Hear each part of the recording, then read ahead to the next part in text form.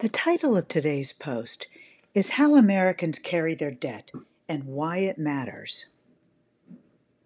According to the Federal Reserve Bank of New York's Household Debt and Credit Report 2021, the average American has $52,940 worth of debt across mortgage loans, home equity lines of credit, auto loans, credit card debt, student loan debt, and other debts like personal loans.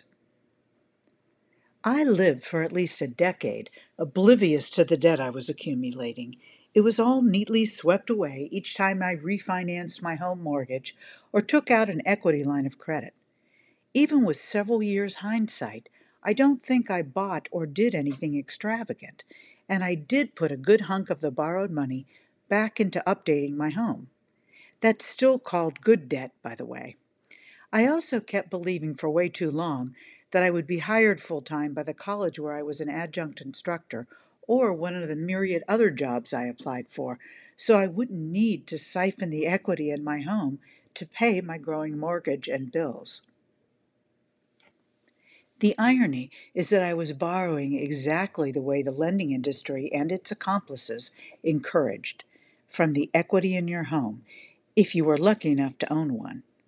In the early 2000s, housing prices were climbing on their way to a bubble-bursting recession, and homeowners were encouraged to manage their debt by paying it off through their equity. And that is exactly what I did, many times over, until the housing bubble burst and I and millions of other homeowners were out of equity and eventually out of a home. This method for borrowing money has its good points. The interest rate for a refinance or a cash-out refinance, where you are handed some of your home's equity and then could use that to pay down your other debt or vacation in Tahiti, is much lower than credit card or personal loan interest rates. It also saves you from the mortifying tasks of asking to borrow money from family or friends or declaring bankruptcy.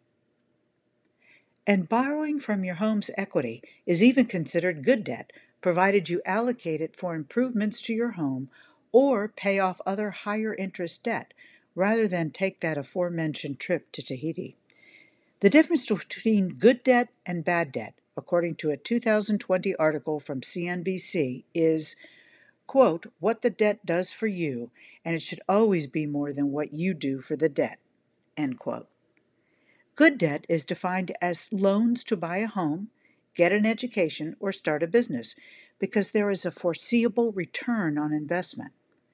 Conversely, bad debt is accrued when spending on credit to accumulate material possessions with no long-term return on the money spent, except the momentary flush of excitement one feels when purchasing or wearing something extravagant. See above CNBC article.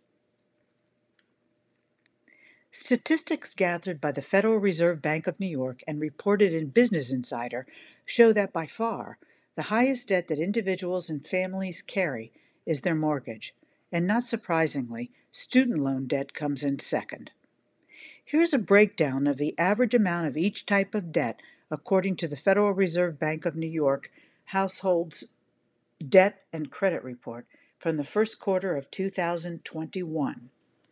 Mortgage debt is $36,730, which is the average balance of mortgage debt. Average balance of home equity line of credit, $1,210. For auto loans, $5,000. Credit card debt, $2,780. Student loan debt, $5,730. And other debt, like personal loans, payday loans, etc., $1,490. This chart was taken from Business Insider, so thank you to them. According to these statistics, most of the debt we carry is characterized as good debt, but like with most opposites, the line between good and bad can be quite blurred. For example, did you receive a quality education, and are you reaping the benefits in both your understanding of the world and a satisfying high-paying career? Do you absolutely love your home, and is it gaining considerable value over time? And what does this mean for all good debt-carrying Americans today? The stimulus payments and extra unemployment benefits allowed many of us to pay down our debt. In fact, we paid off a record-breaking $83 billion in credit card debt in 2020.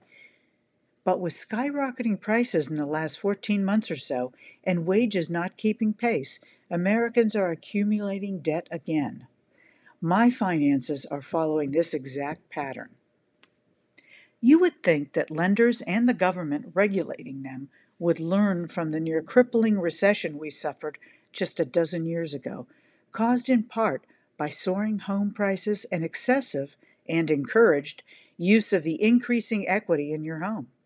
But in its usual profit-first way, lenders want you to pile up that good debt yet again during this housing bubble. Don't let that equity go to waste. Use it to pay off the credit card debt you've accumulated because of soaring prices on consumer goods. Watch this rocket can commercial from Rocket Mortgage. How are your finances doing these days? Have you taken out new debt in the last year or so? Leave your comments here. And while you're in the area, free or paid subscriptions are always welcome. Thanks for reading and thanks for listening.